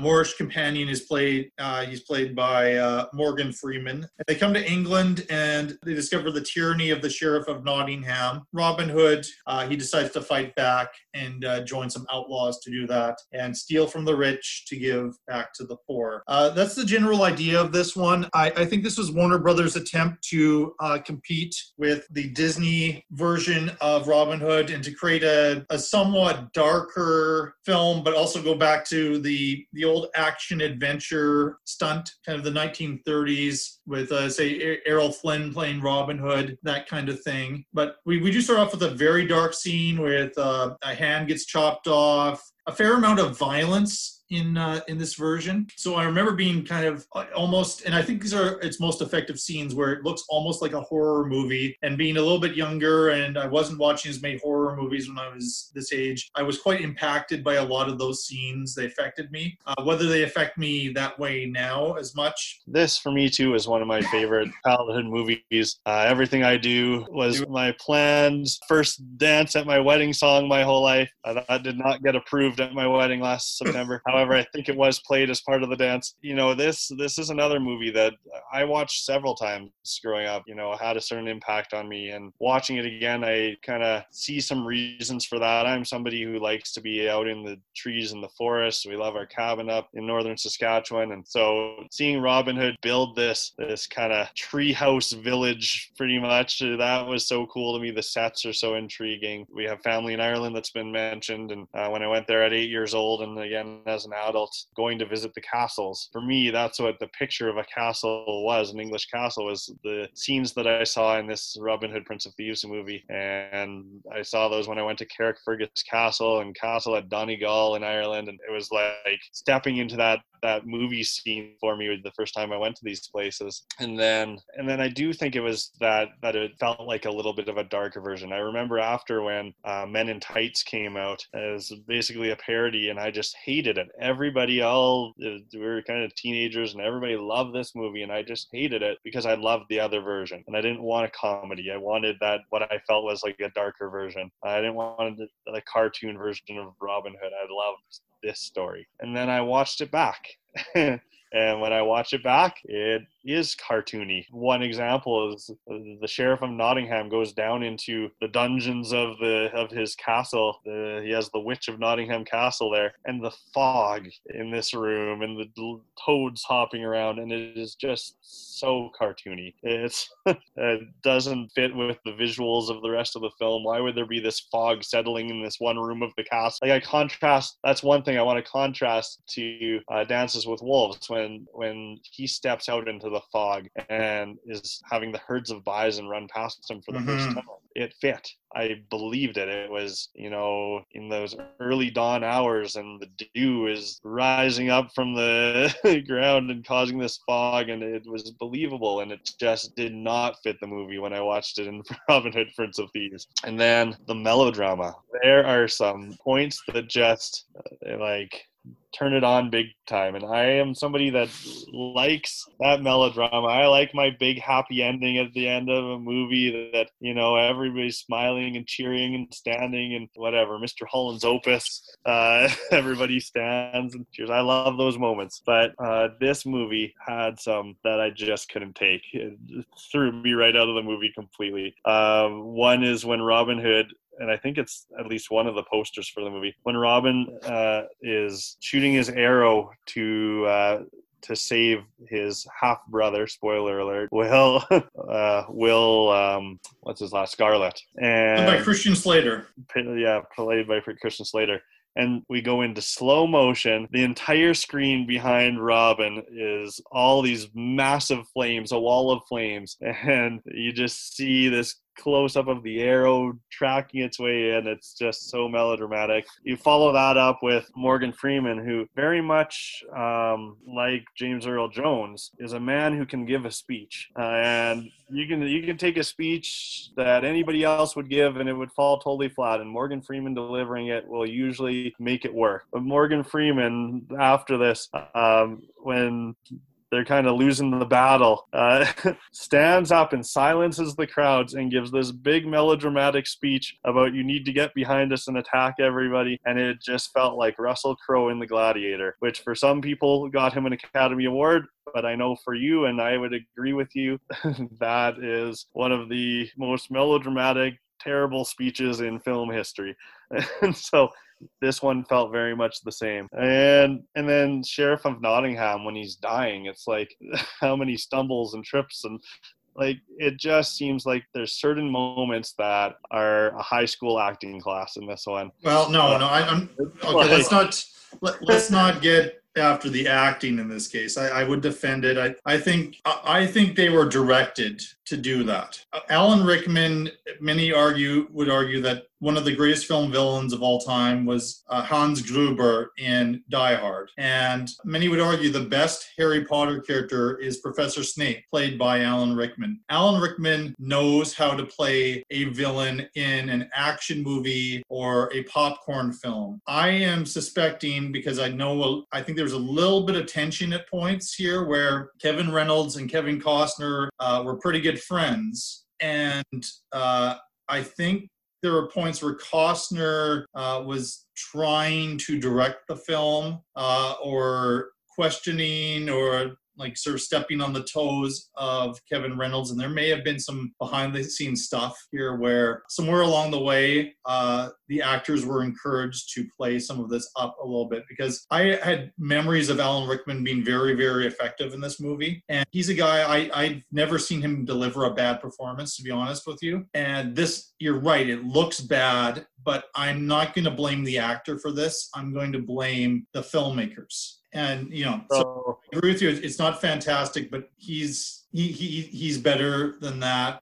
Morgan Freeman's better than this. I don't know if Morgan Freeman now would have taken it. I feel like he was offered a paycheck. This was a paycheck performance. They were trying to sort of infuse this idea that, unlike previous versions of Robin Hood, where the Christians are kind of made out to be the wholesome, heroes, and Muslim characters were always villains. It was trying to take a step into like sort of seeing, okay, well, not everybody, it was trying to take a look at the Crusades and the horrors behind the Crusades, and that the supposed enemy there was not really all that bad. It was an important kind of semi-political character, but not sure. I think it was still, Freeman's characters doesn't have a whole lot of dimensions other than his life was saved by Robin Hood, and so then his mission is to save Robin Hood, and he goes along on this adventure with him. Yeah. They got some pretty good actors, but like the casting for this is bizarre. Like you actually look at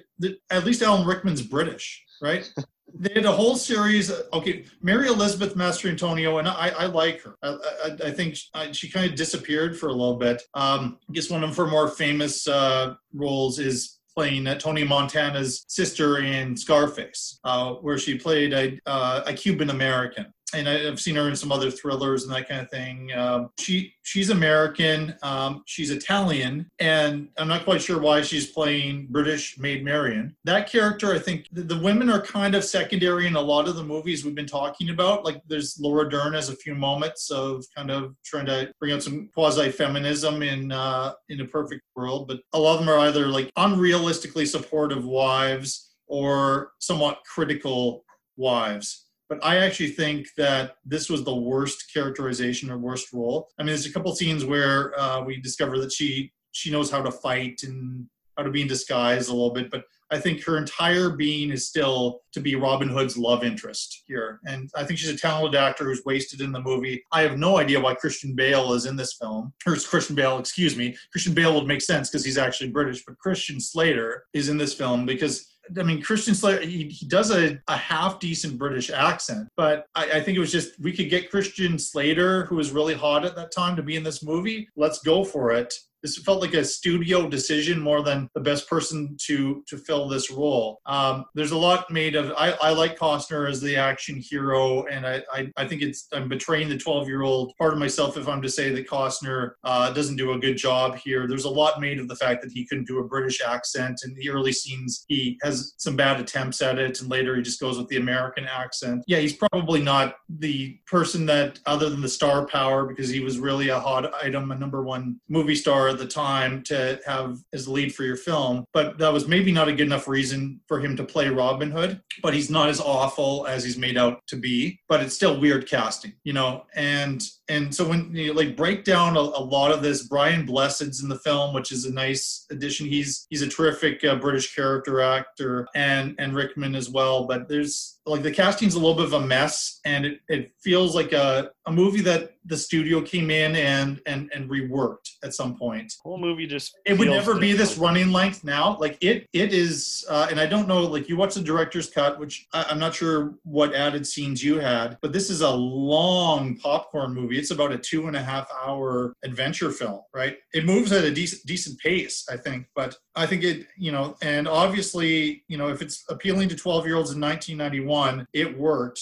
But looking at it now, I mean, stacking it up against these other films, I went from it being one of my favorite summer movies when I was a kid to almost not liking it, almost to the point of not recommending it. Just quite a turnabout for me. Oh, I just found it really disjointed. I liked Costner in it. I found him to be fairly consistent in what we got from him, but moments that were fairly serious and dark, moments that were fairly cartoonish, moments that were melodramatic, and then moments that are quite good, and then some very comedic moments. Like the dialogue is actually hilarious, some of the lines. I almost was watching it more as a comedy this time. A lot of it coming from Nottingham. Loxley, I'm going to cut your heart out with a spoon. The spoon, yeah, that's a famous one. And then he brings it back later. Cancel the kitchen scraps for the lepers and no more merciful beheadings. Calls somebody a you little ferret, which I just found hilarious. Caesar has spoken, my leper friend. And then he pauses. Is this your finger to scare off the... I got a laugh out of that one too, yeah. But yeah, like... Tell me what those lines, though, are given to Alan Rickman. You know they're going to be played over the top. If those lines are in there, you're in a cartoon, you're in an over-the-top summer action movie, so maybe we're being a little bit too hard on it. But I think the younger versions of ourselves watched this movie as this is the serious dark Robin Hood, and it's so interesting to watch it back and not see that version of the movie. I like the scenes with the witch, actually. I know you thought they were they are consistent with it being a little bit darker and a little bit over the top. She in some ways reminded me of one of the a character from the Evil Dead movies or something like that, which are these great horror comedies. So I actually think some of that stuff worked. The melodrama and like the schmaltzy romance. I mean, I think I bought it when I was younger. It's eye-rolling now, but I'm more into the romance. All the stuff from a 1990s Hollywood-produced summer action movie. That summer, it just so happened that there were some really important movies that came out. Boys in the Hood, which is an incredibly important, almost like a follow-up to Do the Right Thing, which I mentioned before. Thelma and Louise, which is the kind of the great feminist film of 91. Some huge critical successes that came out of that summer. Robin Hood made a lot of money. It entertained us as preteens. So I'll give it credit for that. But, you know, it's not a serious movie, and I'm not sure I can, defend it much more than that. But someday, somewhere, someone may find out the damn truth. We better, or we might just as well build ourselves another government, like the Declaration of Independence says, to when the old one ain't working, just a little farther out west. The American naturalist wrote, patriot must always be ready to defend his country against its government. I'd hate to be in your shoes today. You have a lot to think about. You've seen much hidden evidence the American public has never seen. You know, going back to when we were children, I think that most of us in this courtroom thought that justice came into being automatically, that virtue was its own reward, that good would triumph over evil. But as we get older, we know this just isn't true. Individual human beings have to create justice, and this is not easy, because the truth often poses a threat to power, and one often has to fight power at great risk to themselves. All right, now it's time for some mathematics, but before that, I want to thank you for helping me spend a few hours in this interesting time of isolation that we're in, talking about these 5 films and bringing back some memories of these, to me, early Kevin Costner films. The time when I might argue he was the #1 movie star in the world, and the critics still liked him. Do you have your points totaled in there? I am all ready to go. You're ready to go. Okay, we're going to start off with Field of Dreams. How many points would you give Field of Dreams? Also, this whole thing, it was interesting after watching each movie to readjust my points. It's not the same as just marking a movie, rating a movie out of 10 or out of 5 stars, because to give to one, you have to take away from another. Yes, it's very frustrating at times. Field of Dreams is a movie that I want to give a lot to, because the nostalgia side of it does hold up for me, and I still love it, and I want to watch it over and over. But when I look at it critically, it just doesn't line up with some of these other movies on the list. So it had to go it had to be one of the ones that lost a little bit to give some ground to the others. So in the end, Field of Dreams, I'm giving 7 points. Perfect World. Perfect World, like I said, it's a movie that I do enjoy, despite sounding quite critical about it. It's a movie that I've watched over and over. Mainly I've been exposed to in my adult life, so my perspective didn't really change too much on it. And it sits right in the middle for me. It's a 10. JFK. Director's cut, I should say. Director's cut of JFK. JFK was the one that surprised me how much I enjoyed it. Others thought it was going to be homework. Yeah, others had to lose quite a bit of ground, so JFK is getting 15 points. Dances with Wolves. Dances with Wolves, another one that really stood up for me. It was close to JFK, but one little flaw with the gun scene kind of pulled me out of the movie a little bit. I'm giving it 13 points. And Robin Hood, Prince of Thieves. And that means we only have 5 points left for the melodramatic, somewhat disjointed Robin Hood, Prince of Thieves. Okay, gotcha. I gave Field of Dreams 5 points. I think I sounded a little bit more positive about it in the review, but I just kept finding problem after problem after problem with it. And again, maybe the perspective of, okay, what's its purpose? It's a fantasy. Does it, meet its target audience? Yes. But when we're looking at it against these other 4 films, at least against 3 of them, it doesn't hold up as much. I'm happy that it got a Best Picture nomination. I actually think it has a legacy to it since 1989, as does Do the Right Thing. I'm not sure the winner that year, Driving Miss Daisy, is as appreciated as either of those films are. So, but Field of Dreams 5. A Perfect World, it kind of blew me away how much it'd been a few years, how much I love this movie, and it scored a bit higher than I thought it was going to. I gave it 12 points. I do think there's an argument that could be made that it is Costner's most layered character. It's kind of between it and JFK of this mix of performances for me.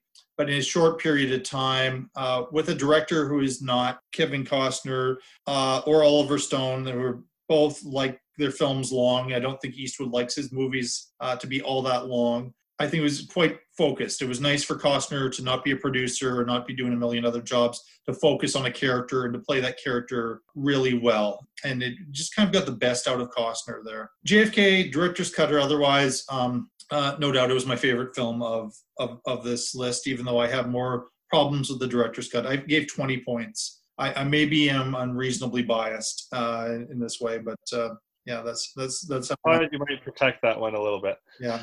Dances with Wolves, I gave 10 to. I feel like that's maybe a little bit low. When I was trying to work out the points, I've been used to working with 60 points with 6 movies and 90 points with the last episode I did. So I had to scale back a little bit. Dances with Wolves, the first act, I think is problematic. You mentioned some things that perhaps have not aged that well, or some modern day criticisms of it, but it is a sweeping epic. It's a beautiful movie to look at. There's 3 incredible performances in here, and maybe I'm not as much of a fan of the writing of it. Yes, Goodfellas should have won Best Picture, but Dances with Wolves is, in a way, an important film. And I'm not sure it's one a lot of people have gone back to and revisited, and maybe there'll be a kind of a resurgence of it now that we're looking at its, believe it or not, 30th year anniversary this year, with it being year 2020. And we'll end it off with Robin Hood, Prince of Thieves, which is probably lowered in my esteem the most, and probably predictably so, because it was a popcorn entertainment film, whereas the other 4, I think, have greater ambitions. This was to kind of retell a classic story, make it as un-Disney as possible, maybe a little bit darker, but in the PG-13 range, so it's not so dark that you lose your teenage audience. It mostly succeeds at that, but it has its problems. But I only gave it 3 points because I gave a lot of points to some others. So what does that mean? It means that Field of Dreams got 12 points, Perfect World received 22 points, JFK received 35 points, Dances with Wolves received 23 points, Robin Hood, Prince of Thieves received 8. The movie that must leave my movie collection is the DVD copy of Robin Hood, Prince of Thieves, the theatrical cut. So you get to decide what I do with this, whether it's something I do now or something I have to do once life gets back to... Well, you and I have been attempting to record an episode of this podcast for something like 7 or 8 months.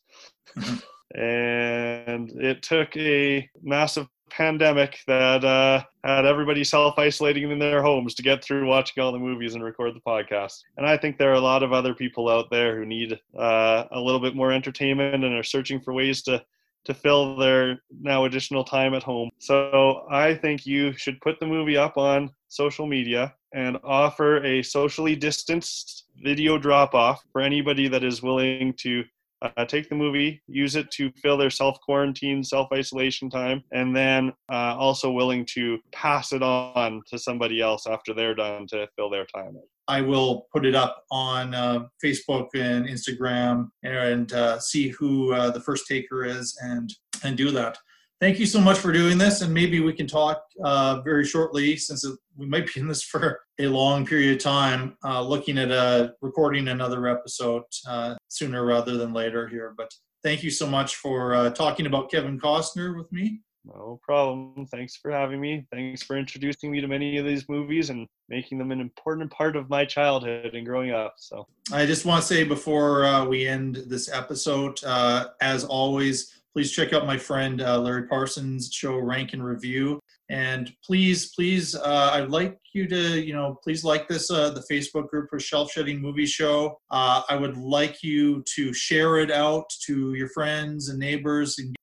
If you have any feedback, please email me at shelfsheddingmovieshow@gmail.com. And I look forward to hearing from you. So everybody out there, and to my brother, please take care and be safe during these difficult times.